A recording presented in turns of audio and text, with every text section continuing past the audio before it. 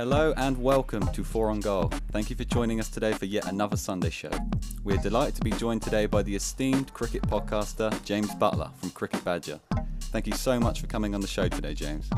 It's an absolute pleasure. I've been looking forward to it. I don't actually get to talk to many people during lockdown and COVID, so this is my social engagement for the week. Great, it really makes a nice change just to become more social again, you know. And we are very much looking forward to talking all things IPL today. I'm also joined, as always, by my three very good friends, Adam, Gary and Nabil. As always, guys, the pleasure is yours. How are you doing? Very well, there for speaking to you, my friend, and James. Yeah, fantastic, mate. Looking forward to speaking all things IPL and just getting a general roundup of what's been going on in the world of sport this week. Very good. I'm looking forward to the show. Let's go. Now, without further ado, guys, James, please tell the listeners a little bit about yourself, your work and your love for the sport of cricket. Well, a cricket badger is a person who is obsessed with cricket, basically. And I run the Cricket Badger podcast. I also work for Yorkshire Cricket for 6 years as their media manager. I've been a freelance journalist and broadcaster in cricket and other sports as well, but for the last 10 years or so. And yeah, as you are going to come on to, absolutely obsessed with the IPL and totally immersed in that at the moment. I think that leads a great segue into our IPL discussion, Nabil, our in-house Cricket Badger. Thanks very much, Si. So, James, I wanted to just start off by asking you if you could sort of educate our uninformed listeners on exactly what the IPL is. Well, for a start, I don't think your listeners are uninformed. I think that's very rude. But I think the IPL's in its 13th year. It was set up, obviously, 13 years ago. And it was around about the same time. If you remember, England and the ECB were going through trying to get Alan Stanford's billions from the Caribbean and had all the 2020s played. There's $1 million match and all this kind of stuff. And Alan Stanford ended up in prison. And whilst that was happening, the IPL took off and has gone from strength to strength and gets the best players in the world playing there. Obviously, usually at a different time of year. But it's been delayed because of COVID. But it's been played in the UAE this year, and 8 teams, 8 franchises, and thoroughly good entertainment. Some would say it goes on slightly too long. I don't think that's true at the moment because there's precious little other cricket around, and it's filling my time. But it can go on quite a long time. But all 8 teams play each other twice, 14 games in the league, and then the top 4 qualify for the playoff. Perfect. Yeah, I think sort of as it is towards the back end of the year, it's kind of worked out in a way because there isn't really that much international cricket going on at the moment. So personally, I've found it really useful having games on every day during the afternoon to sort of watch in the background as I'm working. And they're quite nice times for us in the UK, aren't they? The games start at 3 o'clock in the afternoon, and for those of us that kind of work from the sofa, is absolutely ideal. And then on the weekends they do double headers. Exactly. Yeah. Game that's around about 11:30 or something like that, and then another game at 3. So it's absolutely perfect. Definitely. So moving on towards this year's edition of the IPL, I wanted to get your thoughts on who your favourite players have been. I mean, in terms of mine, the players that sort of caught my eye, at least batsman-wise, some of them, to name a few actually, Shubman Gill has been one of them, Sanju Samson and Shreyas Iyer. What are your thoughts on who are the batsmen that have been catching your eye? I think it's a terrific tournament.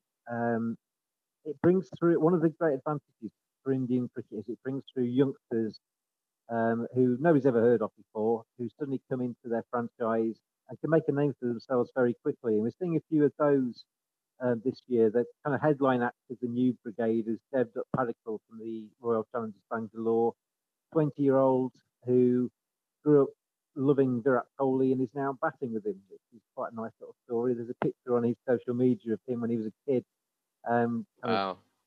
Meeting Virat Kohli, who was just starting out as a player at the time, and now they are batting regularly together for RCB. But if you go through some of the other batsmen in the tournament, I mean, if we ignore the Indian players for a start, I mean, Faf du Plessis has done quite nicely so far. Johnny Bairstow always seems to turn up for the IPL. David Warner, love him or hate him, Johnny Bairstow's kind of bromance and lover at the top of the Sunrisers batting order. As you say, Shubman Gill's been a real star for his team so far. But my favourite batsman, I'm going to narrow it down to two, and you'll probably get my leanings a little bit from this. Rohit Sharma, I think, is an absolute class act. I love watching him bat when he's in full flow. I don't think there's too many better.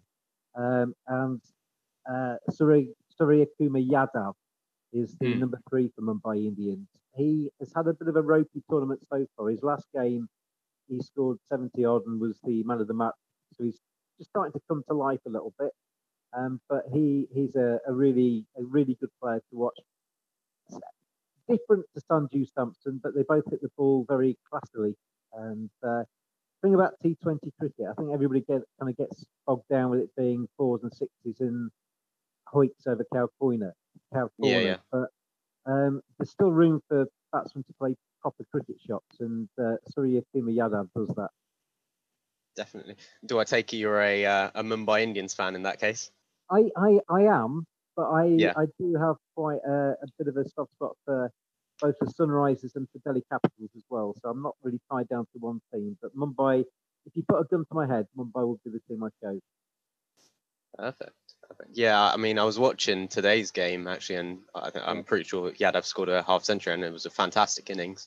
Yeah, and like you mentioned, absolute class act when he gets going. Absolutely, and Rohit Sharma. What I remember most fondly is last summer's World Cup, and he was just unstoppable for India, scoring 3 centuries in that tournament. Yes, it was 5, wasn't it, in the end? Oh, it was 5. Yeah, absolutely. Yeah, he's brilliant, and he's just starting to make his way into the Test side as well. He's kind of been in and out of the Test side, always been considered to be a white ball cricketer, but stick him in any format, and he's a fantastic player.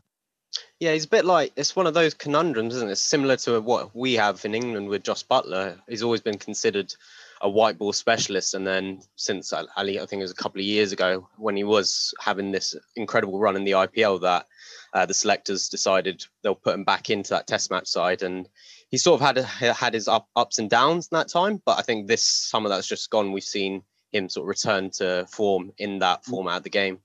You're going to get me onto my hobby horse there, that you should never pick a Test team off white ball form, and that's what the selectors did with Jos Buttler. He scored I think 6 or 8 half centuries for Mumbai Indians at the time, and they stuck him into the Test team. He had half of the summer, and then he's basically kept his place in the Test team for 2 years since then. He did very well this summer. Don't get me wrong, but I think he benefited from the fact that they were playing just Test match cricket this summer. Because of the bubbles, he was just in the 5-day bubble.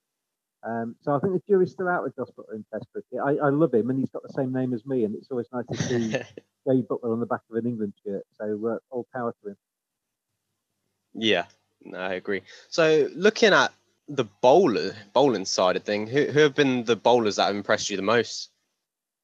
I think it's going to be interesting this tournament, because at the start of it, we've got quite high scoring cracks it's certainly in Sharjah, and some of the pacemen are doing quite nicely. If you look at the top wicket takers in the competition so far, Kahisa Rabada, 15 wickets to his name, Jasprit Bumrah, Trent Boult, Mohammed Shami. You've got some of the real star pacemen of world cricket. But I think as the tournament goes on, it's going to change in dynamic a little bit, because they're obviously only playing on 3 grounds in Abu Dhabi, Dubai, and Sharjah.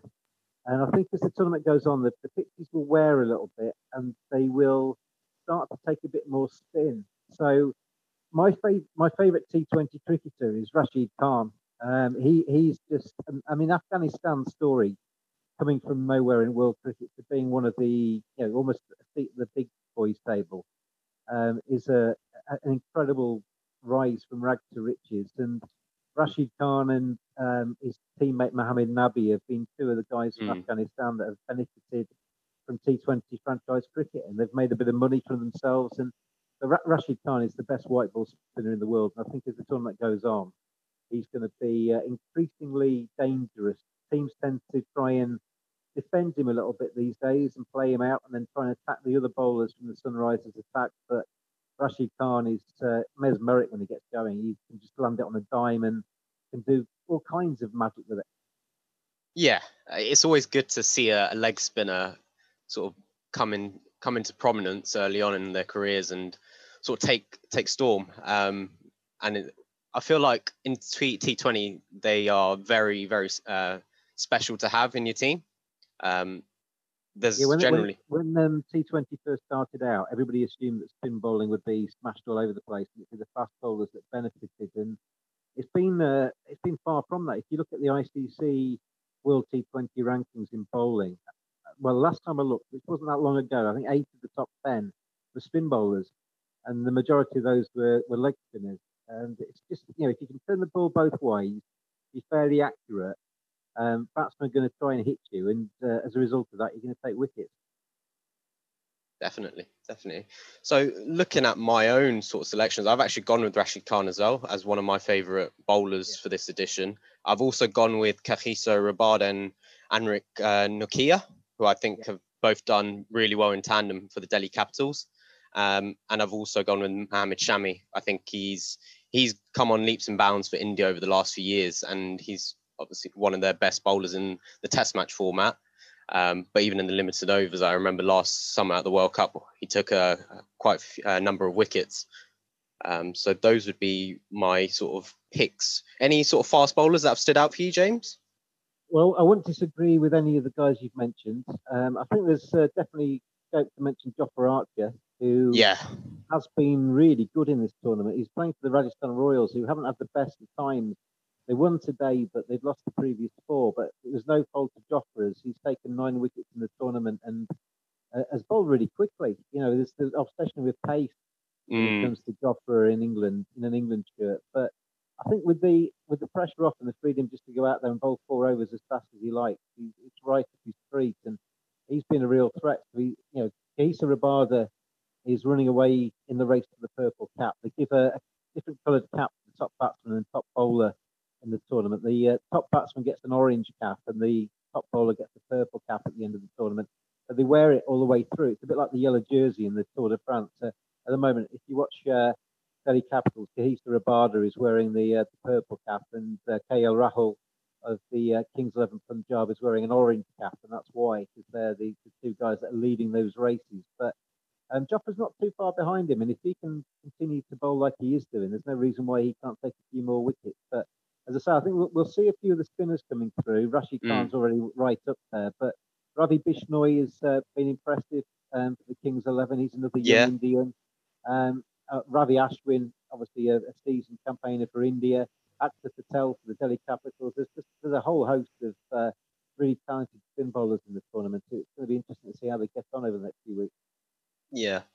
Touching on Jofra, like you mentioned, why do you think I don't know about you, but in terms of my opinions, I find Owen Morgan seems to know how to use him a lot better than Joe Root does in the Test match side. Do you have sort of any opinions on why that is? I think there's a difference in playing Test match cricket to playing one-day cricket, obviously, because it goes over 5 days. And therefore, you can bowl longer spells.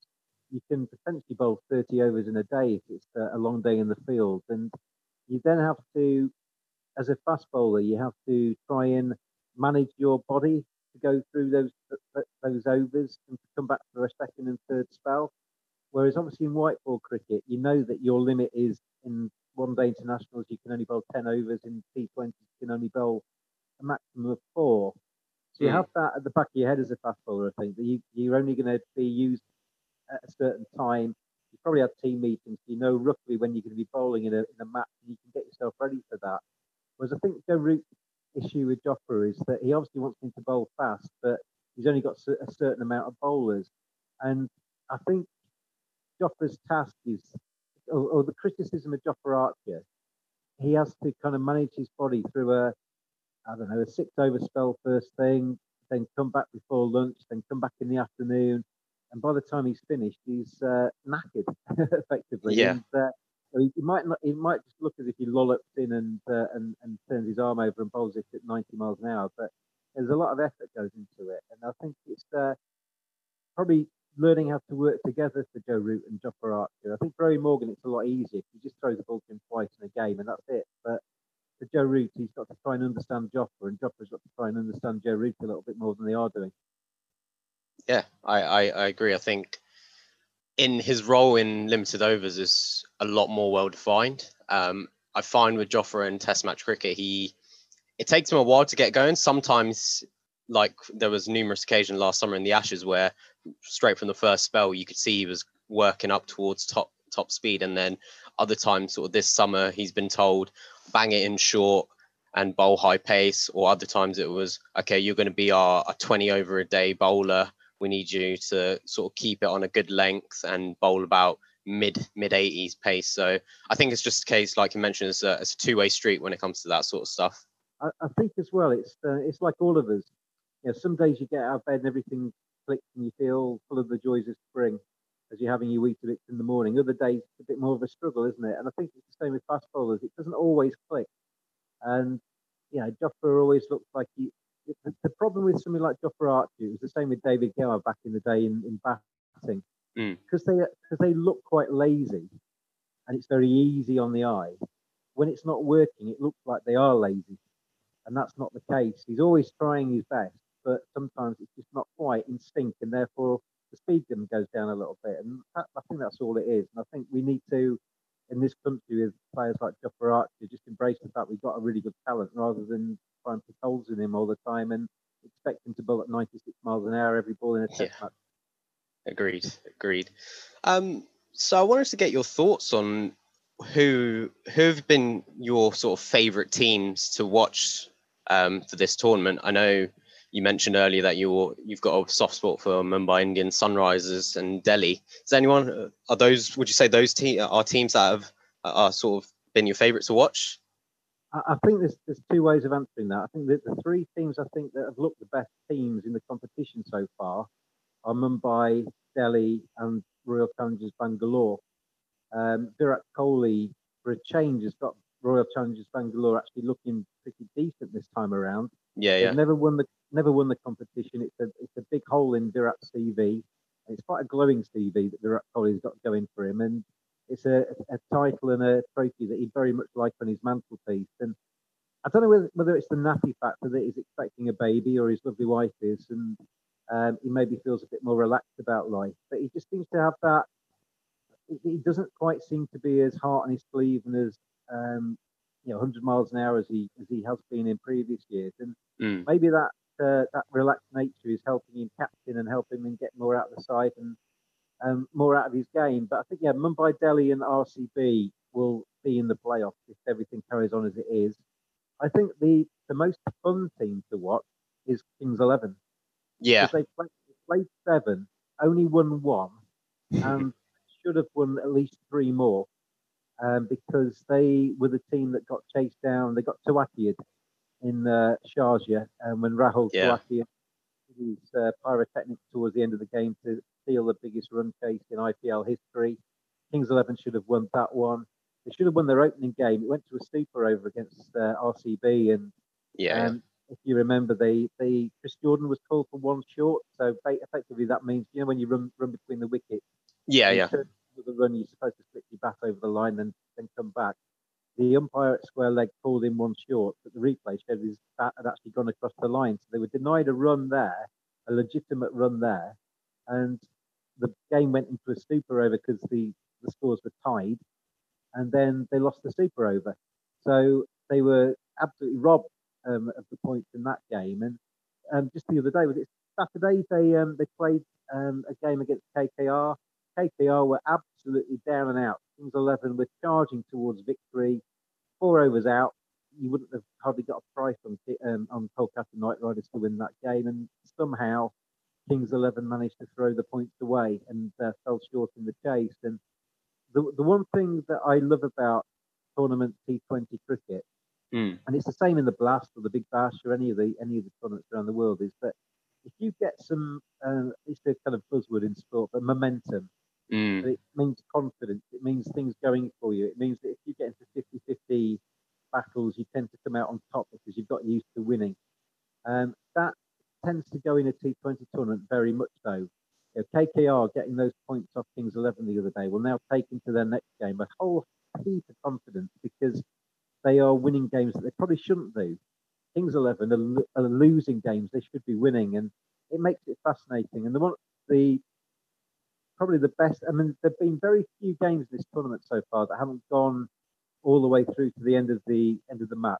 You know, there've been very few really convincing victories, and one of the things I think has been really prevalent in the IPL this time has been no team is ever over the line.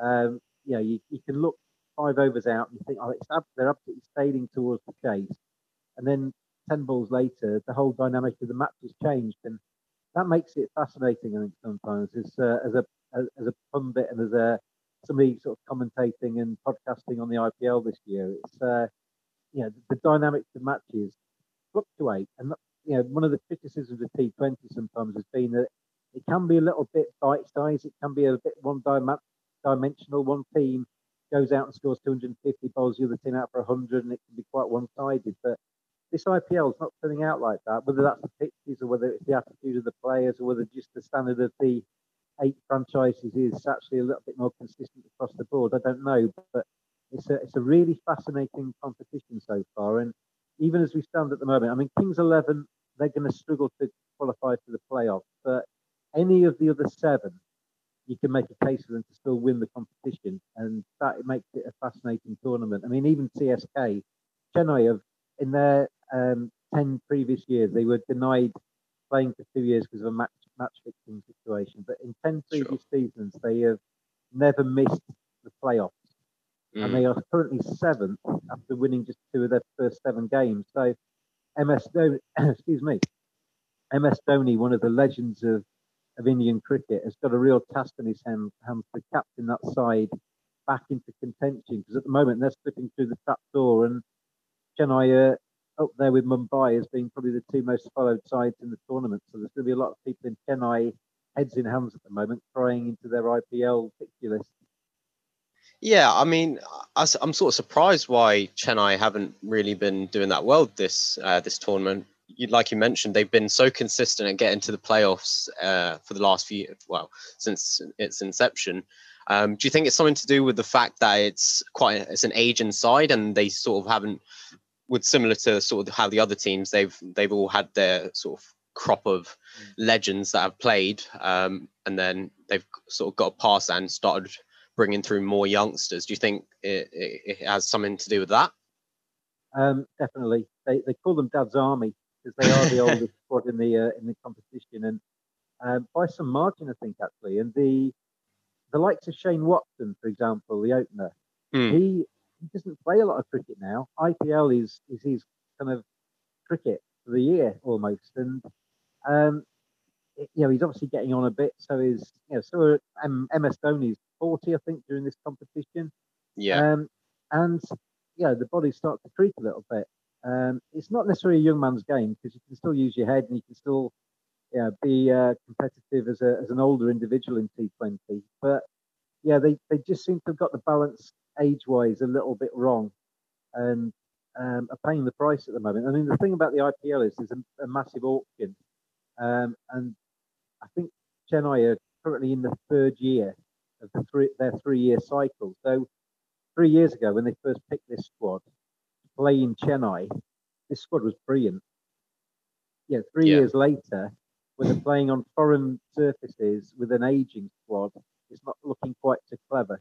So Chennai are going to struggle, I think. I think they may break their 100% record of making the playoff this time because it's not looking too good for them.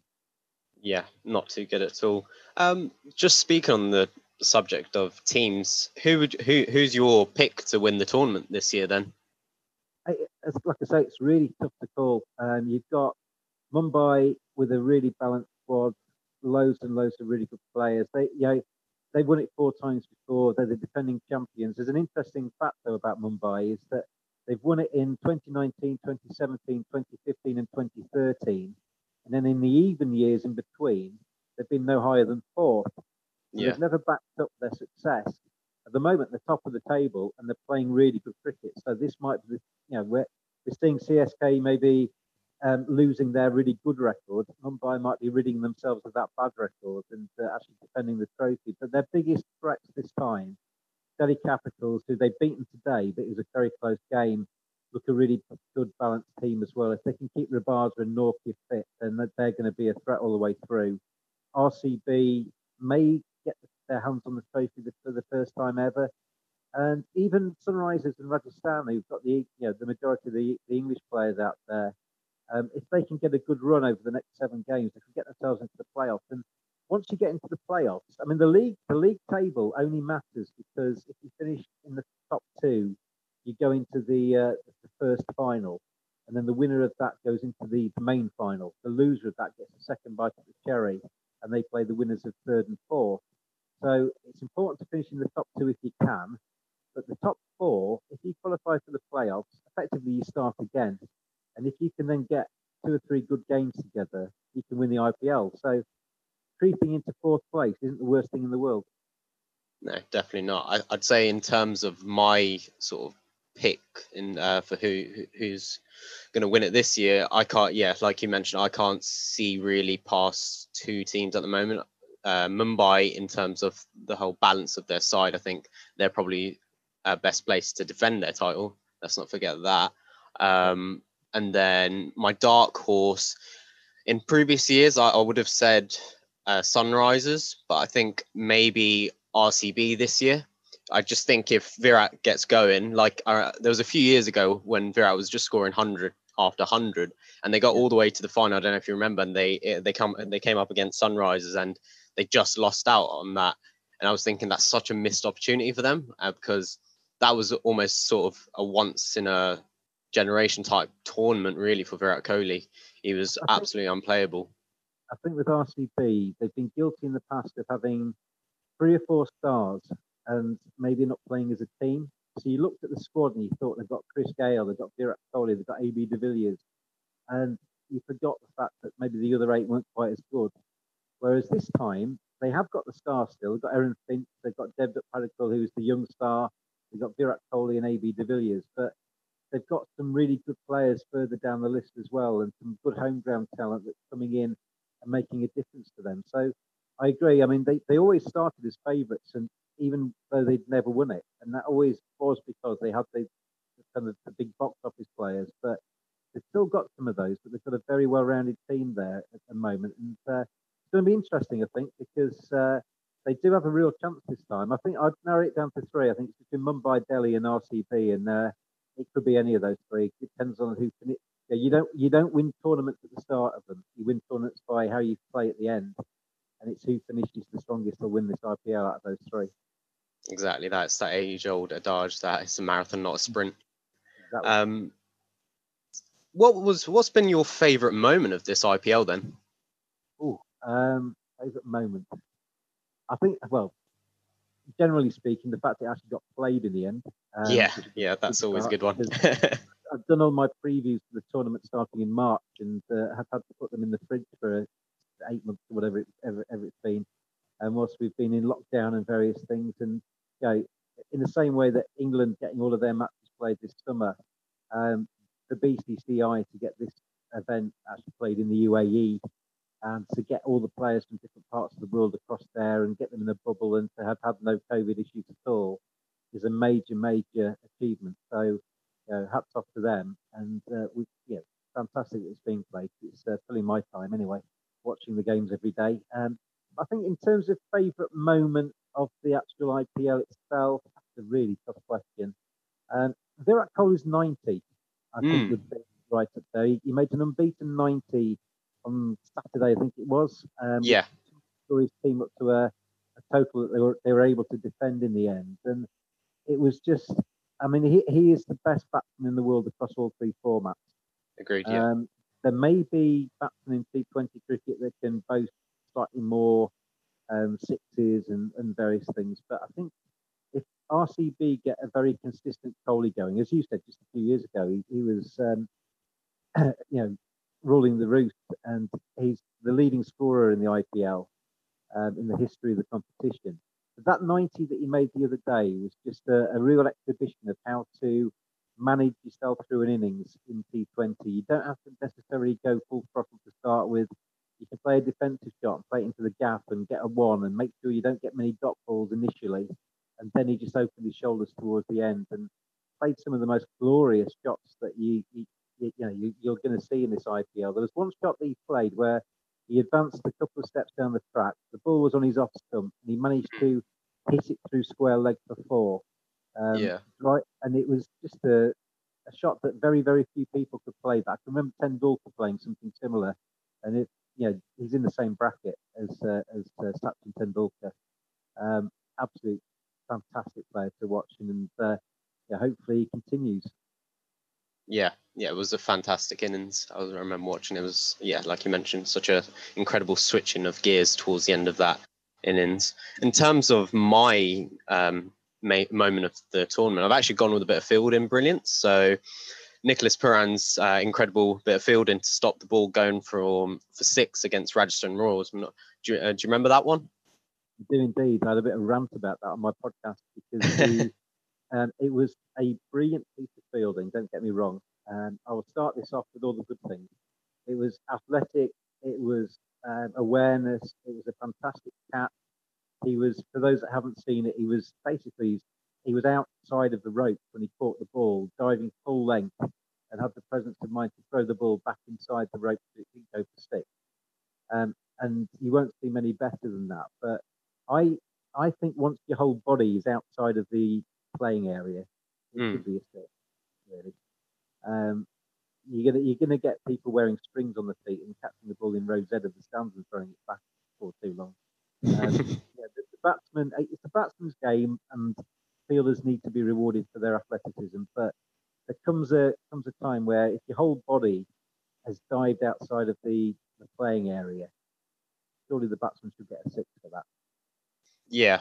It's a controversial point, that one. But it's not the first time we've sort of seen these types of bit of fielding brilliances. I'm probably a bit older than you, and I can remember the likes of Botham and Gatting and roaming around with a bit of a tubby belly, putting the foot on the ball, and one-day cricket in those days was a little bit more steady than it is these days. The athleticism and the relay catches you see on the boundary edge, and the presence of mind and knowing you're going to go across the ropes and throwing the ball up and then bouncing back in to catch it and things like that is something that's really only come in the last decade. And they're just getting better and better at it. I mean, that Pooran thing, for all of my complaints about it, it was incredible, wasn't it? It was just amazing fielding. It's something that I would never be able to do. And the fact that he was able to do that and to throw the ball back in play before he landed was just astonishing. I think that just about wraps up this half of the show. Yeah. James, thank you so much for coming on. It's been great to have someone as knowledgeable as yourself come on the show as our first guest, by the way, and talk about the sport of cricket. And Nabil doesn't get to talk cricket much, so I can tell he's really enjoyed this, as have we all. Absolute pleasure, and I wish you all the best with your podcast. And if you ever need a cricket badger on again, then just give me a call. Oh, thank you very much. Whereabouts can people find you online, James? You can follow me on Twitter at cricket_badger. And if you want to listen to the podcast, we're doing a daily one on the IPL at the moment, which I'm doing with fans from around the world. But we do others as well. We've had some of the biggest names in cricket on the podcast over the last couple of years. Just celebrated its 200th edition, the Cricket Badger podcast. And you can go on all major platforms, just stick in Cricket Badger podcast, and my little badger face will pop up. I'm actually not a real badger. I'm a human person. The logo is a badger. It's been an absolute pleasure. Thank you so much, James. No problem at all. Thank you. Thanks very much, James. Cheers, James. Thank you very much, mate. Cheers. Thank you. Bye-bye. See you guys. Bye-bye. And without further ado, we're going to dive into the next segment of the show, which is Sports Roundup.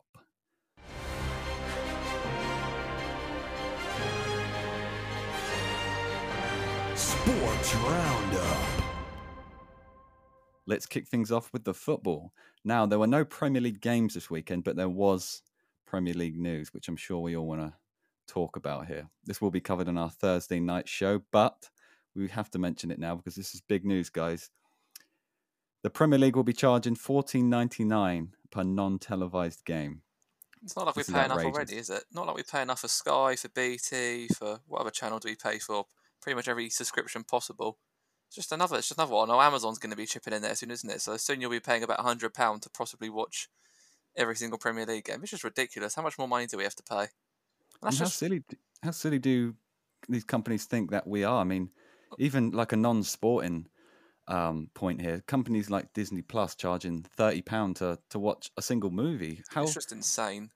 It's crazy how people have adapted to this kind of lockdown period by introducing these huge prices to try and compensate for what they're losing, by live attendance. The thing is, I could understand a little bit, but you'd probably pay more to actually go and watch your football team play, but you're not getting all the excitement of going to the match and all the stuff at the ground. You're literally just sat in your chair, you'll watch the match, and there's a good chance probably afterwards you'll just switch off. Especially if you're only paying £14, £15 just for that match itself, you don't get the whole day's 24-hour pass like you do on Now TV, and that's only £10. But it's just crazy. And as long as people are going to be paying it, they're just going to keep doing it. But I don't know who in their PR department decided it was a great idea to advertise that. It's just, I could sit here now, I'm not going to, but I could name 3 different streaming services that are legal to watch these matches, and you can watch every single match you want. It's just insane, really.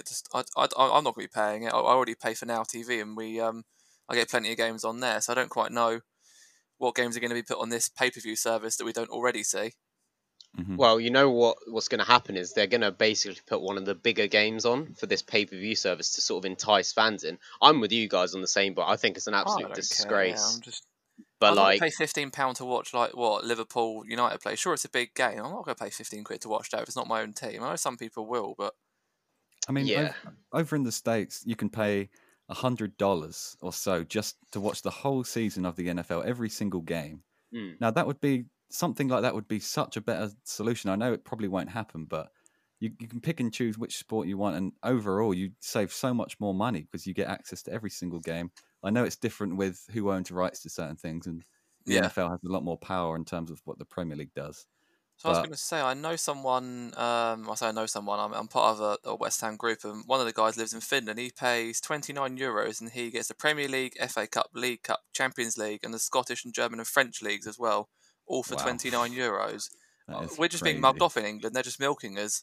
The foreign countries don't pay what we do. I just don't know why we have to pay so much to watch them play. It's just turned into just a money milking service. I mean, there was other news today. We won't discuss it too much, but the way the league's going, the big clubs want the power. It's just turned into some kind of, I don't know what word to describe it. It's all going towards as much money can be made as possible, as milk people as much as they can. And I almost hope people don't pay this just to show them that this is a terrible idea. I kind of feel really passionate about that. No doubt. I wonder how much... You can go on the bill, sorry. Yeah, I just think it's greedy, if I'm being honest with you. I think it's just taking advantage of people, especially at a time like this when, we've all gone through the same struggles, and the Premier League decides that, let's rinse these fans. It's just another market to them. It's just another market. If someone's seen an opportunity thinking, right, everyone's at home, they can't go out, what can we do? There's going to be a whole winter period where there's potentially be another lockdown. People can't go out. What can I do to make money out of that? I'm going to start charging more money to watch the games. And I mean, it's just another opportunity. It's just greed, and it's not even just this pay-per-view service, but it's just greed and just the desire to make more cash as much as possible for all these people. And it's sickening, really, the way the Premier League's gone. And it's not even just that. It's just, it's turning into this another big money-making service for these billionaires that already have billions. I mean. And then you can just go watch the game illegally online. That's what I do half the time. I shouldn't say it probably on air, but it's just they've probably realised how much money they're missing to all these people going to watch these illegal streaming services, and they probably think, right, we need to make some cash here some way. But I mean, some of the streams you can get, they're quite a good definition, really. So Gary, you saw the news about the pay-per-view. What are your thoughts on this? Well, you already pay about £90 a month if you got BT Sport and Sky. So then you're potentially also having to pay for another 6 games if you want to watch all 10 games in a weekend or midweek fixture list. So you're paying up to around about £180 a match day weekend, which, if you want to do that for every match day weekend in a month, you're probably going to have to spend half your wages if you're on basic salary, like the majority of the country are. We're seeing unemployment increase at the moment. Yeah, and Sky and BT have sort of gone, right, what can we do? We got our existing customers to go and pay for a box office, which isn't really worth it. They're going to put Burnley versus Crystal Palace on it and expect you to pay £15, to watch a 0-0 game, which has about one shot on target. It's not worth it. I personally think, because I understand obviously the clubs are missing money at the moment with COVID, they need to somehow make it back. But the best way I think is by launching like a Premier League service where all the non-televised games are put onto this streaming service that you pay £20-30 a month for, and you get to watch every game that's not on live TV. Like I say, it literally is just another market, as Gary said. They just found another way to make more money off us. And you could argue, though, that you're not going to pay 15 quid if it's not your team. So I suppose you don't have to pay that money. But if you're like a football addict or a massive football fan, you're going to want to watch every single game you possibly can. And they're just pricing people out. You've got to remember as well, a lot of people aren't going out at the moment. Yeah, they're staying at home. There should be some incentive. You say, look, stay at home. We'll give you some cheap alternatives to watch or something to do if you can't go out. Instead of doing that, they've gone, right, everyone's going to be at home. Boom, there's another opportunity for me here to charge people sat in their sofas. Another way I can make more money off people not being able to go out, because you can't go down the pub and watch the game. So awesome, we can charge people to sit at home and watch the sports. It's just ridiculous, really, and it's just the way the Premier League is going. We've seen it for years. They've tried to shift games around to get as many viewerships as possible. It's getting worse, and they had to change the Premier League rules, didn't they? So I can't remember what it was, but you can't have games that aren't at 3 o'clock live on TV or something like that. Also, the 3 o'clock games couldn't be on TV, but they've changed the rules, haven't they, to allow that to happen. It's just they're just finding ways now to bend the rules and just to make more money. It's just totally, that's the way football's going. Yeah. Back to a point Adam made earlier as well about over in foreign countries being able to watch. There's a lot of countries that are allowed to watch the 3 o'clock games.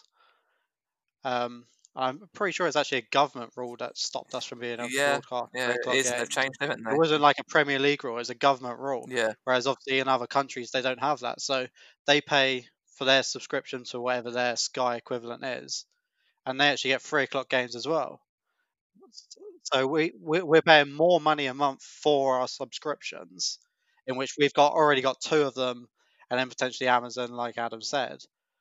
Whereas over in, say, America, you pay less money for one subscription and you get more games. I don't remember England being fucking charged for. Like, we're now being charged to watch our international team play. Every single competition you can charge for, they're doing it. It's just ridiculous. They're going to start charging for the... I think they already do. They already start charging for the League Cup, which no one gives a shit about. Then the FA Cup as well. Like, you get a few games on BBC. I understand the charging, though, for the England games in the Nations League. Maybe, yeah, but come on. Sky have it's a national team. Exclusive rights to the Nations League. So it's not so much come not being on, able to show it on 3 games. It's the fact Sky have complete rights over the Nations League. And that's what the fucking point is. Sky have got the rights for it, so they can charge you for it. And it's ridiculous. You can't even watch your international team for free. And that's supposed to... I bet other countries don't do that. So, yeah, I'll wrap up on my point on there before I get too annoyed. It's absolutely criminal. And you can hear the passion in all of our voices here. This is... Unfortunately, it really affects our love of the game just hearing this news. It's just like it's a kick in the balls, basically, to a lot of $14.99 as well. Shocking. It's pretty much the price of a non-league ticket. You can get a day pass for Now TV for so many things for much cheaper than that. So go down to Wetherspoons, have a sit-down meal and 3 pints for that price. Exactly, you can get a 3-course meal at Wetherspoons for that. Exactly. And we will touch on this more on Prem Focus on Thursday, so be sure to tune in and hear some more takes about this. But there were some international games over the weekend. I know England. Yeah, I know England won 2-1. Yeah, exactly. If you're paying to watch it, England won 2-1. Any other key results that stood out to you guys? Anything exciting? So from my perspective, Erling Haaland scored a hat-trick for Norway. His trajectory just seems to continue on an upward curve. Forward. Yeah, and one of the goals he scored, he just generated so much power from only a short distance out from the pitch. But yeah, I think he's going to be the next big sort of thing along with Kylian Mbappe. It's like the guy was built in a factory. There's so many good physical attributes. Yeah. I'd love to see him in the Premier League just destroying Harry Maguire. That's not very hard, to be fair. Yeah, I mean, many people could destroy Harry Maguire. I think one of the key matchups this weekend as well has been France versus Portugal. Yeah. Which is currently ongoing whilst we're recording. Now it's 0-0 and obviously it's a repeat of the final a few years ago. And both teams are obviously going to be going for the Euros next year and have a very good chance. But yeah, there's just so much talent in that French squad, and I fully expect them to win the Euros next year because I don't think there's even a country that comes close. The fact that Belgium lost to England today, and we've all kind of lost hope in England again over the last month or two. with like the very dull, boring we've been playing. Free fullbacks there as well for England. Free fullbacks. Yeah, exactly. 3 fullbacks, numerous defensive players. Such a weird shape. Yeah. And we still what's quite exciting for the Portugal team is that they've got actually have some youngsters coming through now. João Felix, Ruben Dias, a couple of youngster players. So they had an aging squad a few years ago. It's good to see they managed to bleed in some youngsters, and they're starting to maybe push for some international wins again. Really. Who would be your guys' favourites for the upcoming Euros? Has to be France. Yeah, definitely. They've just got such a balanced squad full of world-class players. Nobody else even has that squad. You look at Spain and say Germany, they've got world-class players in that squad, but they've also got some very average players that you wouldn't want in a Premier League side. Like look at Spain's squad, for example. Oh mate, it's so bad, isn't it? Yeah, like there's not anybody in there really. You look at the squad from 2012 when they won back-to-back Euros and the World Cup in between. Yeah. And then you look at the team that beat Switzerland yesterday. Yeah. And, they've got Jesus Navas at right back. He's 34 years old. Crazy, isn't it? Obviously, they got Fatty in there now, and he's already scored on the international stage, and he looks like he's going to be one hell of a player if he continues the way he's going. It's not the Spanish team of a few years ago, is it? No, like there's just very few world-class, outstanding players there. Even David De Gea now, there's a lot of doubts over him. So would you say France is the biggest international team at the moment? Then there's no one come near their level. So I would actually say Germany. That's my pick for winning the Euros next summer. I think if you look at that attacking front line that they should have, which will be Serge Gnabry, Leroy Sané, and Timo Werner, that's a pretty fast front line. Yeah. And then look at their midfield, like Joshua Kimmich, the Bayern Munich midfielder. I think he's incredible. I think he's one of the best midfielders in the world. And Serge Gnabry in there as well, haven't you? Yeah. And then even at the back, Manuel Neuer is still going strong. So I think they've got a lovely balance of youth and experience. So I think they'll definitely be one of the contenders. Like you guys, I do agree that France will also be up there. But if I was going to pick between those two, I'm just tempted to go towards Germany, personally. Are we definitely going to rule England out of a chance there? I think Germany's centre-backs are just too weak at the moment. Yeah. And there's not really any real leaders or people that are going to stand up when they're up against an Mbappe. Yeah. At the tournament, so I just can't see.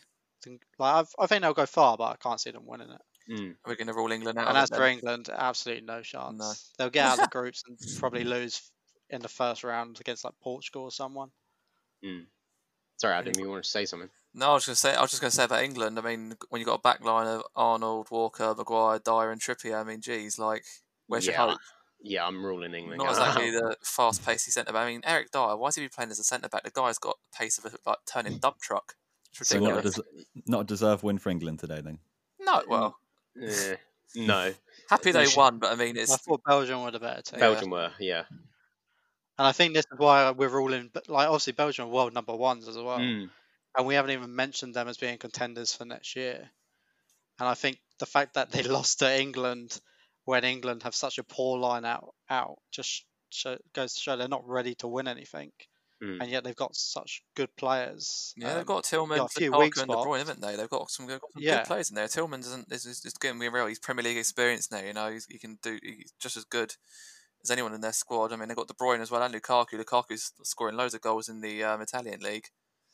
Don't forget Hazard, Eden Hazard. Yeah, Mr. Fat Bottom. Yeah, they've got a good team. Great attacking players. Yeah. I just think once again defensively they're just a bit weak. Who's their manager now? So it wasn't it Roberto Martinez. Yeah, still is.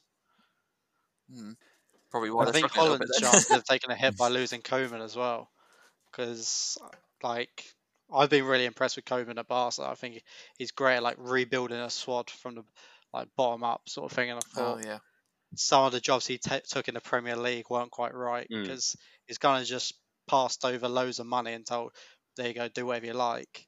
Whereas I think he needs to be at a club like Barca where he's being told you can't buy this player because we ain't got no money.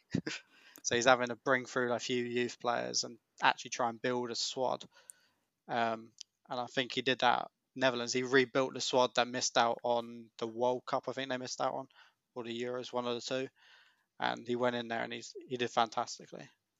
Okay, and guys, moving on to other sports going on at the moment. Of course, we have the NBA Finals 2020. Game 5, I did stay up and watch the other day. I believe Good Gary effort. tried to, at least. You made Gary the did first the I half, got first Gary? half, halfway. I yeah. got halfway. Yeah. It was riveting from start to finish. I had no idea which way it was going to go, and it was a right kick in the teeth just to see Miami kind of make their last shots.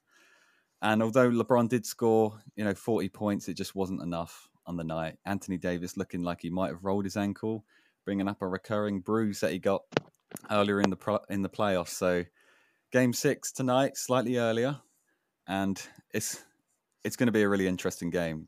Gary, if Miami win this one, do you think all the pressure is on the Lakers then? Because we can kind of see which way the narrative will go if they do come back. Well, I said on the podcast during the week that I thought Miami were going to win the next 2 games and Lakers finish off in the game 7. Mm-hmm. But I feel now if Miami win tonight, they'll go on to win the whole thing. How many They games just are in got the that never series? die attitude. It's 7. best of 7. Oh, okay. I just wondered, because it would obviously go through. It would come down to the last game. That'd be interesting. Yeah. Mm-hmm. So they've just got a never die attitude. They look impressive. And the problem with the Lakers is, apart from James and Davis, the rest of them just aren't stepping up. Mm-hmm. There's just nothing in there for Other them at than the maybe moment. Caldwell Pope, he did get a few on the night. Yeah, I think he got 15 points in Mhm. game 5. Yeah, he made some big But threes. There's 3 Lakers players with double points, Mm-hmm.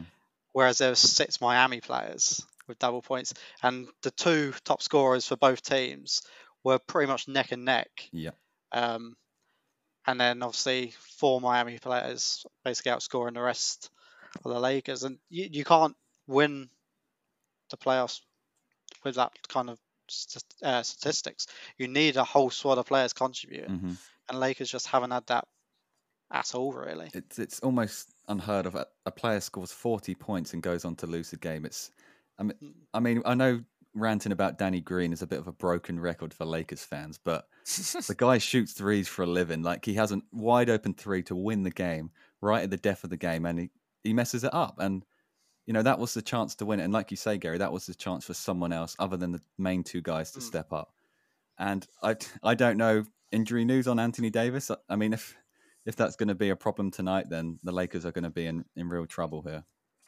Well, yeah, because if he's injured, that's kind of it for the Lakers. Like, they're just going to have to rely on James to do everything. And he can't. Like, doesn't matter how good he is. He looked absolutely exhausted. James is actually questionable for tonight. He may miss tonight's game. Oh, I didn't know that. Okay.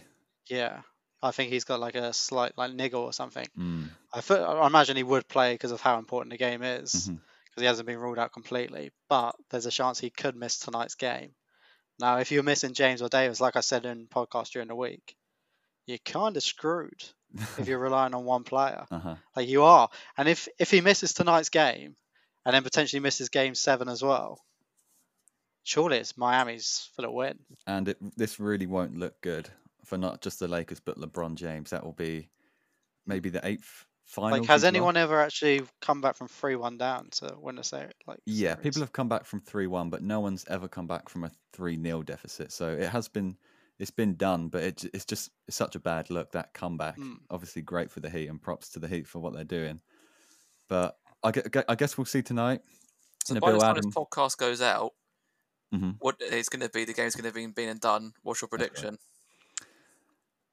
I mean, it's hard to say. I mean, if LeBron plays, let me say, if LeBron plays and Anthony Davis doesn't, I think they can still win.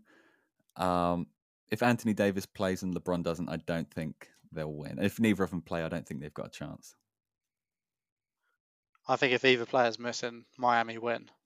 If both play,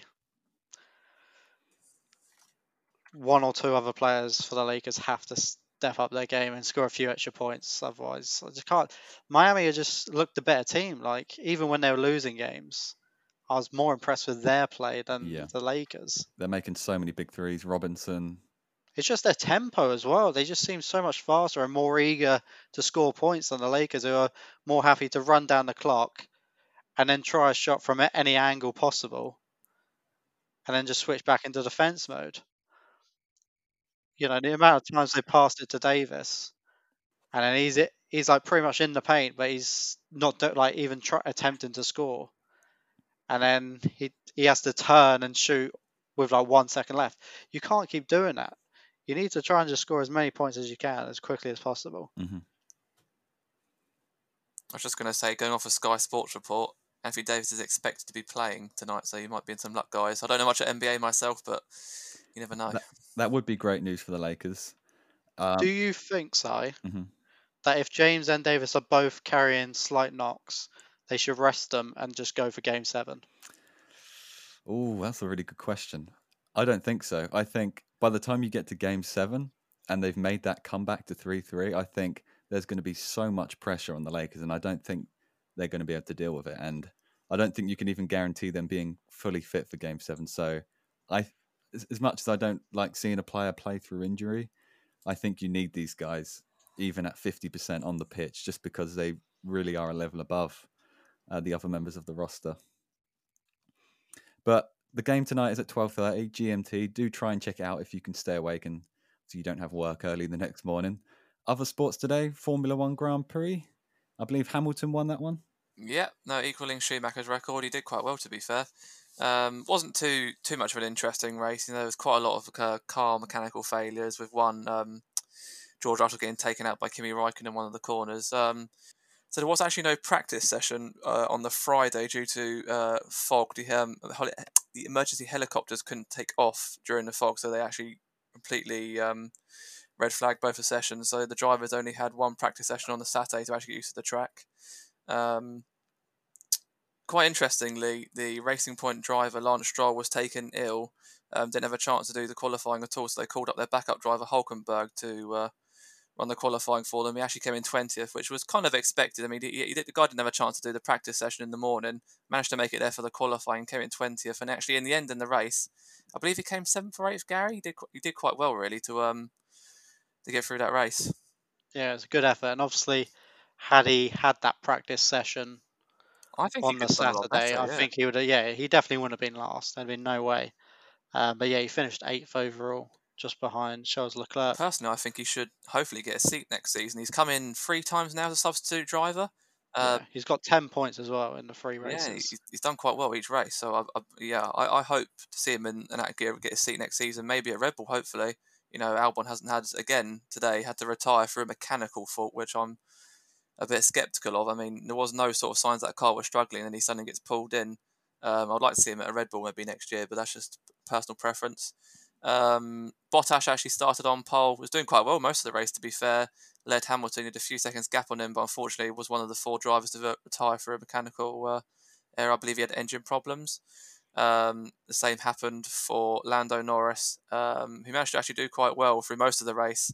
He caught a yellow flag on about the 50th lap, which actually made the race a little bit more exciting and gave Hamilton his win ultimately, with him coming on pole, Verstappen in second, and Daniel Ricciardo coming in third, which I'm quite pleased for. I like Daniel.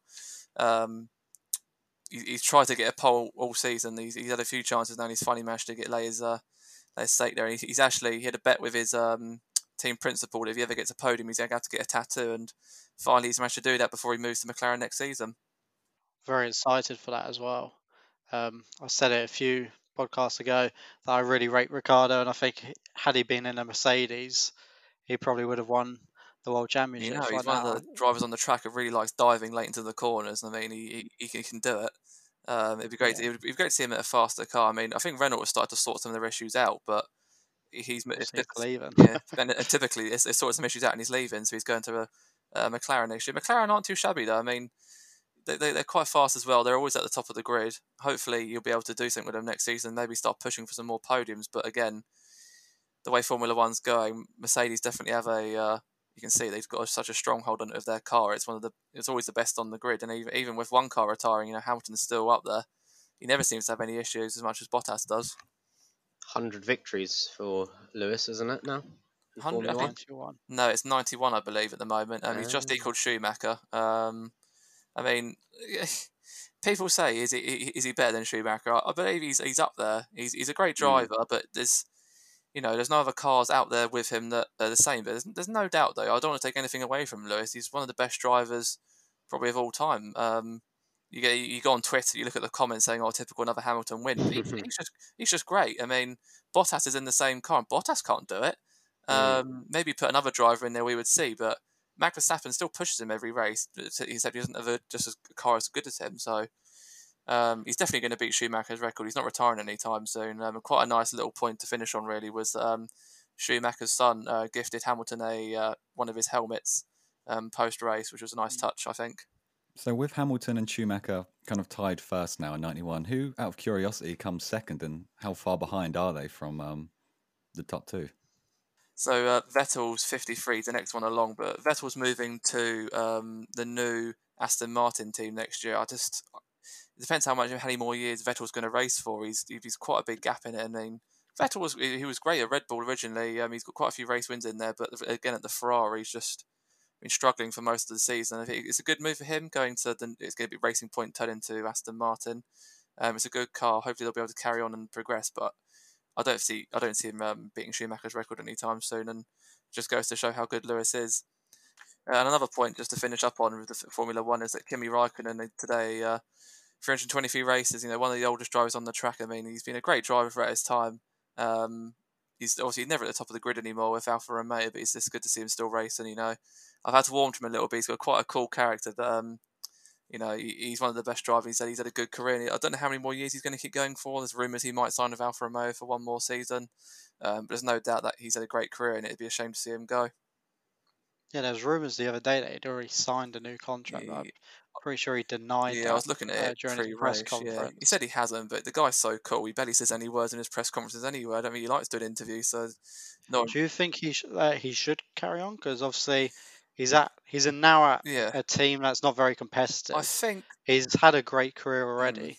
Surely just give it up and give a younger driver a chance. He did say that he finds it more of a hobby now, and I think he likes racing. I don't think he cares he doesn't win. I just think he likes being on the track. But a combination I would like to see next season, is maybe Giovinazzi either becoming a backup driver or moving to another team, and then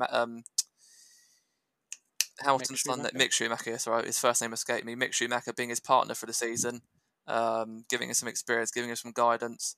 Obviously, Mick Schumacher and Ilott missed their practice session this week because of cancellation. I think it's unfortunate. There's no doubt. There's a chance they might get another practice session, but do you think that's ruined their chances? No, I can't think their chances are going to be stopped. It's unfortunate, but I think you can see them enough doing races in Formula 2 to know their quality. I think either of them deserves a seat next season, get some fresh drivers into Formula 1 for next year. And there's some drivers on the grid now. I'll talk about it more in the future that just I think they've had their chances, and maybe it's now a time to give some younger racers a chance to show what they can really do. Okay, guys, we're now going to look at the NFL. So we're currently on game week 5. Now, the real big story about is, whether the season is going to continue, whether they're going to cancel it with all the cases coming up. But I mean, just looking at the scores happening today, I can see the Raiders beat the Chiefs 40-24, which is big news. The Chiefs were 4-0 before that. So Derek Carr doing good things over for the Raiders at the moment. The Chiefs still remain top of the AFC West. Tom Brady's Bucs are currently top of the NFC South, so they're starting to find some form over there. Do you know what they'll do if the season has to be voided or postponed? The coronavirus. You know what they're planning on doing? Is it going to be void the season, or are they going to just finish it on what they predict? I'm not sure, actually, to be honest. I think it'll be more likely that they void it because it's really hard to pick a winner when you have so many different conferences. I'm pretty sure it's only just started, isn't it, the NFL? Yeah, it's only into game week 5. I mean, it doesn't last as long as a football season. I mean, the regular season is 17 weeks. So I mean, I really don't know what they're going to do. And it's going to be interesting if they do go ahead, how the Super Bowl is going to be, if there's gonna be any fans there at all. It's going to, yeah, it's going to be crazy for sure if it does go ahead. That's the headline event of the year as well. Lots of money and lots of viewers. Lots of money, definitely. Yep. Loads of sponsors. And do we think the season will finish? Because obviously at the moment it seems every game week, there's a postponement, at least one. Personally, I don't think so. No. I think the NFL's too big of a market. I mean, it's like one of the biggest markets in, sporting wise in America and all over the world, actually. And I think they're going to do what it takes to just continue the season. I mean, they've allowed limited capacity in some stadiums, but I think that has changed. But I personally think they're going to try and go ahead with the season. Yeah, it's too much money and sponsorship deals at stake. So Exactly. they're not going to want to get rid of just basically null and void the season. Yeah. I don't think where America doesn't really. They do care about the coronavirus, but I just don't think it stops much over there. I think they never really went into a lockdown. They're just going to keep going straight through it. Yeah, and I think my favourites for the NFL, if it does go ahead, would be the Chiefs. They, other than today's upset, I think they still look to be one of the best teams in the division, and yeah, I think they could go on to win a second Super Bowl in a row. Looking at the golf now, so world number 43, Tyrrell Hatton, won the BMW PGA Championship today. Would that be considered an upset, guys? And who was the favourite for this tournament? Well, there wasn't many big name players at the tournament, to be fair, so I wouldn't call it an upset because that'd be quite disrespectful to Tyrrell Hatton. You know, being world number 43 is pretty impressive in golf. So it definitely wasn't an upset, but he wasn't the favourite pre-tournament. He was actually a little bit of an outsider, but that was his fifth title of his career, so he hasn't obviously won many tournaments in his career, but obviously we've got the Masters, 12th of November starts. So maybe he's hitting form just in time, and I don't know how old Tyrrell Hatton is. I think he's in his late 20s. So maybe this is where we finally see him come good, because obviously in golf you don't have many very young big name players. Mm-hmm. It's not normally until they're in their like 30s that they become like world class. But obviously I think we'll have a closer look. So we think we'll win the Masters next month at a later date. And looking at the darts, so world number 1, Van Gerwen knocked out by Simon Whitlock. I was going to say this is big news, but Gary doesn't believe that to be the case. No, since lockdown ended, Van Gerwen has not looked the Van Gerwen pre-lockdown. You know, he has looked beatable in every single game he's played. Obviously, he's still a phenomenal darts player. There's no doubt about that. What do you think that's down to? Do you think it's just down to rustiness? I don't know, because obviously during lockdown they started this darts at home tour thing over webcam, and he didn't take part in it. And I'm not sure why, but I think it was something to do with not having a board set up in his house. Ooh. So maybe it's just a bit of rustiness of not being able to play for a few months, or not wanting to play. Because if we got to remember, Van Gerwen as a youngster, he didn't really care. He was this arrogant young Dutch player that just thought he could go out on the stage and beat everyone. Mm-hmm. Obviously, that wasn't the case. He had to train. So I think maybe he just hasn't trained as much as he should have been. And obviously, he lost to Simon Whitlock, who's then gone on to lose to the world number 73. Can't pronounce his name. Jovan Bode. So he's now in the final, and he'll play the winner of Chisnall or Price, which is currently tied at 3-3 going into a final set decider. Best thing about the World Grand Prix is, if you don't already know, is the first start has to be a doubles. Okay. You don't so you can't get a 180 on your first go. You have to start with a doubles, and then you start your score them. That's an interesting. So you concept. start and then in a doubles. It's a very good format, very enjoyable to watch. Okay, and last but not least, the tennis, the French Open final. For the men's at least was today. I believe the women's final was yesterday. Swiatek winning the Grand Slam. And today, Nadal beating Djokovic. 3-0, I believe he beat him in the end on sets. What a performance. Such an imperious display from Rafa. I think going into this French Open, I know, Gary, you had some doubts about his form. And during that tournament, you mentioned he wasn't sort of looking that good. Yeah, so obviously in Rome, he lost to Schwartzman. Yeah. And Schwartzman was obviously in his half of the draw again, so they met in the semis. But after the second or third round, Nadal looked like Nadal. First round, he didn't look as good. Like, he got the result, but he was complaining about the weather. It was too cold for him. But I think as it warmed up, which I think we saw, there was a bit of rain, but he looked like Nadal of old. Yeah. You know, some of the shots he was playing in today's final, like, even Djokovic looked lost. You know, if you're making Djokovic look like an amateur, you're doing something right. Am I right that puts him level with Roger Federer for Grand Slam wins? It does. Does indeed. His 13th French Open and 20th overall. Wow. Incredible numbers. Yeah. How would you compare kind of Nadal and Djokovic's play style? Why do you think he does so well on the clay courts? I think it's all down to the spin he gets on the ball. Djokovic is a bit more, I'm going to hit through the ball, whereas Nadal's more about, I'm going to hit it hard, but I'm going to get enough spin on it that it just goes away from you every single time. Like some of the shots he was playing today, it looks like he's going to go across court, and he just literally bends it around straight down the line. There's just no teaching it, really. We're never going to see a player like him on clay ever again. Would you say his play style's defensive? Because he just seems to tire guys out. He's got so much energy.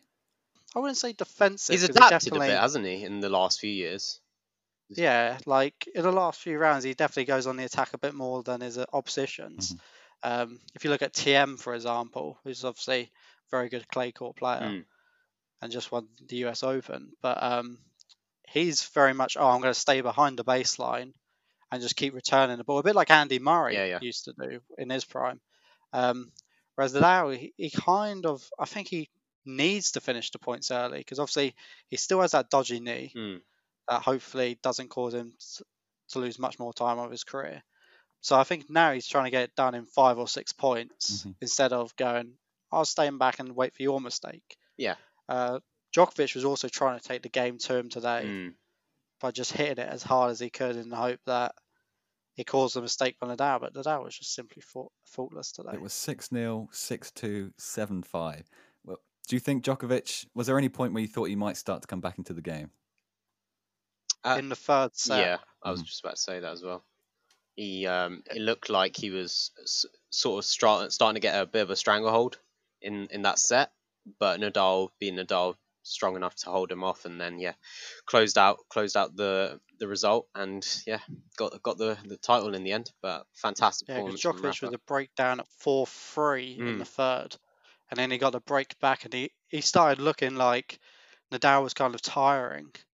And then obviously Nadal just found a bit of extra energy and took another break and the set, and obviously the tournament. And for the women's French Open final, Iga Swiatek beating world number 6 Sofia Kenin. Would you say this was an upset? It certainly seemed to be an underdog story here for Iga. Well, last weekend when we were discussing who we thought were going to win, you did say I didn't name either of these players to even be in the final. So for me, it was an upset. The young Polish girl, like 19 years old. Next big thing? First final, first win. You know, she beat Halep on the way to winning the final. And Halep's like the queen of the clay, if you like. The female equivalent. Obviously, the women seem to lose a lot more than the men. And they find it harder to kind of dominate the game, apart from obviously Serena and Venus and Sharapova, I guess. But the girl, she looked good. She did. Whether we see her win any more titles is another story, because we've seen too many. We've seen too many women win the French Open and then kind of just decline. Obviously, normally they have Wimbledon straight after to back it up, and then they kind of disappear. Bouchard, Muguruza, she's kind of coming back now, but she's 19 years old. I'm sure she'll have a good career, but I'm not sure we'll see her win another Grand Slam. I don't think anyone's really going to be Serena levels in terms of how many slams they win. I think we obviously need to appreciate just how much of the woman's GOAT that Serena Williams is. If anything, there's an argument that she might just be the GOAT in tennis overall, really, if you look at her record. Like a lot of sports, though, you get an athlete just like once in a generation or once in like every so many years. They're just absolutely like out of this world, and no one really matches that for a long time. They will come around again. It just takes you, that's once in a long, long time. Look at football, like Ronaldo and Messi. When are we going to see another one of their ilk? There's players out there. We always compare them to them, but then will they ever reach the level that Ronaldo or Messi ever reached? Yeah, I really hope Serena as well wins a Grand Slam before she retires, because she's one short of the record.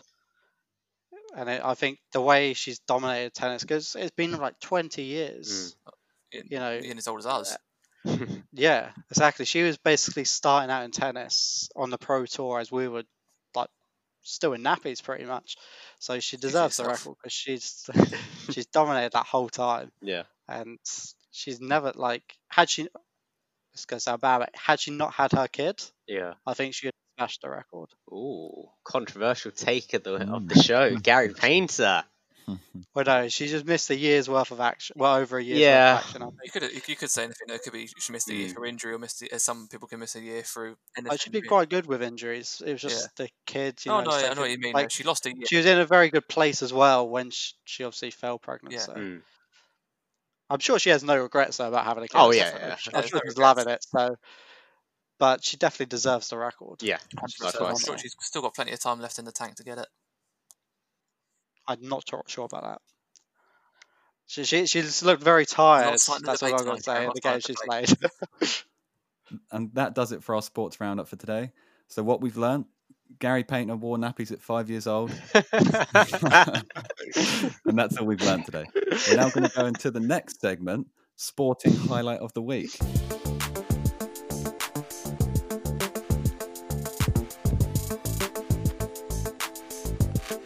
Sporting Highlight of the Week.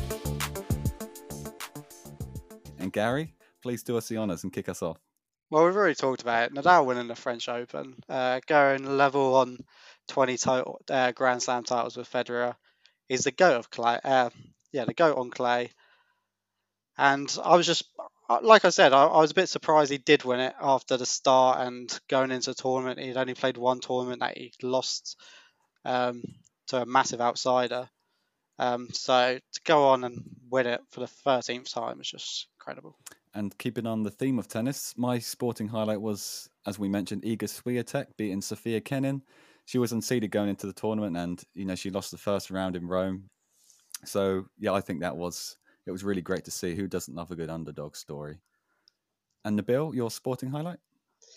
So, in the tradition of keeping things a bit more diverse, I'm not going to go with Nadal because Gary's obviously gone with it. I'm actually going to go with Simon Whitlock thrashing Michael van Gerwen in the World Grand Prix in the darts by 3-0. Less about yesterday's result, but more about his recent sort of history with Van Gerwen. He's basically beat Van Gerwen 11-4 in the World Match Play previously when they met. So if you do the numbers, Whitlock's obviously won 9 out of the 11 legs. And I just think it's I know as much as Gary mentioned that post-lockdown Van Gerwen hasn't been at his best, but he is still the world number one. He is still the man to beat just based on reputation. So yeah, fantastic achievement from Simon Whitlock, but unfortunately he couldn't carry that form in and got beat. Adam, your sporting highlight? I go for F1 most weeks, but this one's quite a good one. I mean, Hulkenberg got called off at 11th hour, quite literally on the Saturday. He was in a coffee shop in Cologne, just a few miles from the Nürburgring. Got a call up saying Stroll was ill. He needs to come in and race a Racing Point. Didn't get any time to practice. The only practice he got was in qualifying. He came 20th, which was kind of expected. He put some good times in, but I think he needed a little bit more time to get used to the track and warm up a little bit to the car again. But on the race day, 20th on the grid, all the way he finished up in 7th. I mean, what a drive from him. He had a good car, good race, and it would be great to see him getting a seat next season in F1. Just shows he's got the ability. Someone needs to give him a bit of a chance again. And before he lost his seat, he wasn't doing too great. But I mean, maybe a bit of time out of the game's helped him a bit. And hopefully, if he comes back to F1, we can show people what he can do. Okay, and we're now going to go into the last segment of the show. I'm going to hand over to Gary Painter, the Quizmaster, for Quiz Smalling. Quiz Smalling, it's the name of the game. Quiz Smalling, it'll really test your brain. Quiz Smalling. Right, gentlemen, so this week it's Nabil versus Simon. Okay. Nabil is our current reigning champion. I still feel like I was robbed last week. Thank you very much. Yeah, no one cares, mate. Moving on. It's all losers. You'll be back next week, Adam. So I'm going to start off with an easy question for both of you that you should both know, and then they'll get slightly harder. So we're going to start with you this week, Nabil. Okay. Who is the current top wicket taker in the IPL this season? So that will be Kagiso Rabada. That's correct. He sits clear of Bumrah Bumrah and Trent Bolt. He did say it was easy questions, Adam. Yeah, someone's been paying him off. Yeah, Adam, calm down, mate. Calm down. Hit me, Gary.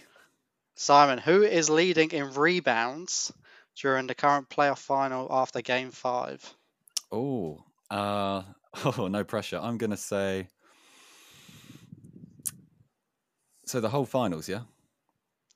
Just the actual final, Lakers Oh, versus just the Miami. finals. I'm going to say... I'm going to say Anthony Davis. That is incorrect. It was LeBron was James LeBron. with 57 Come rebounds. on. Okay. 1-0. Nabil First throw. blood. So Nabil, who has now started the most F1 races in F1 history after starting the Eiffel GP today? Well, going off my limited knowledge, I'm just going to throw the first name that comes to mind, and I'm going to go with Lewis Hamilton, but I expect it to be wrong. It is incorrect. We did actually mention this earlier. It was Kimi Raikkonen with his 323rd race start. It's good to see Nabil pays attention when we talk. So Simon, you got a chance Finally, to get a back in non-cricket this. question for Nabil, by the way. I told you I was starting off easy. I was giving you both a point, and you couldn't take it, so stop My complaining. bad. Right, so Simon, how many matches has Nadal lost in his career Oh my in God. the men's French Open? So easy. That's a That's hard so number to easy. I get. literally hear that stat all the time. No, it's not. It's It's gonna really be easy. very low. It's going to be very low. So low. I'm going to say 2. That Oh is my correct. God. Oh, come Easy. on. All right. He now has 100 wins and 2 defeats at the What French a- Open. That's an Such a incredible record. stat. 1-1. So Nabil, your final question. Okay. Tyrrell Hatton won the BMW PGA Championship this weekend, but who this week is the current men's #1 golfer in the golf rankings? Who's the current #1 in the golf rankings? Yep. Oh my God.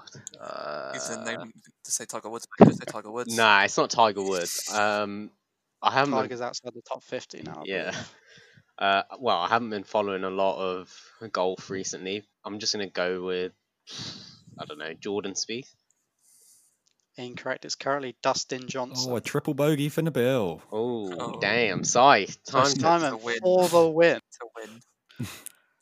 This is another F1 question. Mhm. Oh, So great. Hamilton equaled Schumacher's record for most wins in F1 this weekend. But in what team did Schumacher last race for competitively in F1? I'm going to say Ferrari. It's not. Adam, do you know this one? Mercedes. It was in 2012. He Oof. drove alongside Nico Rosberg. We have a at tie. Mercedes. We have a What's his name? super over. So, now I've only got one tie-break question. Okay. How are you going to do it? Fastest person or? So I'm going to need a buzzer. Okay. So, What? both give me a buzzer noise. Can we make it a little bit Okay. different so we can tell who's? Yeah, Okay. Can I go Hazard? Yeah, let's do that. that's fine. I'm gonna go- Simon, what? Ya beauty! Okay. Okay, you're going for a longer one, which is like disadvantage, but fair enough. So let me finish the whole question first. Okay. And then you can buzz in. Okay. So we're going to finish with an F1 question. Yes. Who set a new fastest track time this weekend in F1? A track record at the Nürburgring. Ya beauty! I don't know. Simon? Seb Vettel. What? That's incorrect, right? Surely. Well, it's 2 different names there. Like, there's not a person. Sebastian Vettel. Sebastian Vettel. He was using his short name. Oh, okay, it's incorrect. Can I Hazard and just have a guess? You can. Can I go with Verstappen? Oh, That's you've also googled. incorrect. Oh, you haven't. No, what? He's right. That's incorrect. It's incorrect, Adam. Is it actually? Believe me. Huh? Yes. What is it then? How are we going to settle this, guys? Simon, you go again. Okay. Okay. What's the next It's- question? We're going to take turns. No, it's sudden death. Oh, It's sudden death You on keep this going. question. Gary, you Fine. got it wrong. That's. No, it's not Adam. Are Honestly. you sure? Honestly, just wait. Can you Yeah, repeat just the wait. question? Just wait, Adam. You're joking. Okay. No. Simon. Have another guess. Lewis Hamilton. Incorrect. Nabil. Bottas. Correct. Bottas set the fastest track Come time on! of 1 minute 25.269 cannot be serious! in qualifying three. Sorry. Which is 3 seconds faster than what you were thinking, Adam, There's a of race. Verstappen in the race. Yes. Sorry. Yes. He So wins well again. He's on a 2-0 So streak. Nabil retains his Can I crown. just ask, why are we getting loads of Formula 1 questions in the week I don't actually do the quiz? But the week we do the quiz, I get, like, cricket. Because Well, he's Gary's a planned this. sicko. Yeah. Gary's So- also planned this. Yeah, I gave them both one easy question, so they at least get a point. Yeah. Match fixing going on here. And then I asked them questions they shouldn't know, They were pretty tough which questions. they didn't this Yeah. week. Yeah. Well, The only one they did get that I didn't expect them to get was Siren just guessing 2. well, Nabil, congratulations. Thanks, man. You deserved it. And I think that just about wraps up the show today. Hope you enjoyed yourselves, guys. Yeah, it's been an absolute pleasure. As always. Please do check us out. Coming on. Yeah, thank you, Cricket Badger. It was an absolute pleasure. Very insightful. Certainly. And thank you to all of you listeners. Please do check us out on social media at 4OnGoal, at FOUR on Goal. And a quick shout out to our channel partner, Mike Andrews, or Mandrews95. If you like gaming, Call of Duty, FIFA, even NBA, please head over to his Facebook page for some top-class streaming content. And on that note, it's a good night from all of us here at 4OnGoal. See you later, guys. See you later, everyone. Bye-bye.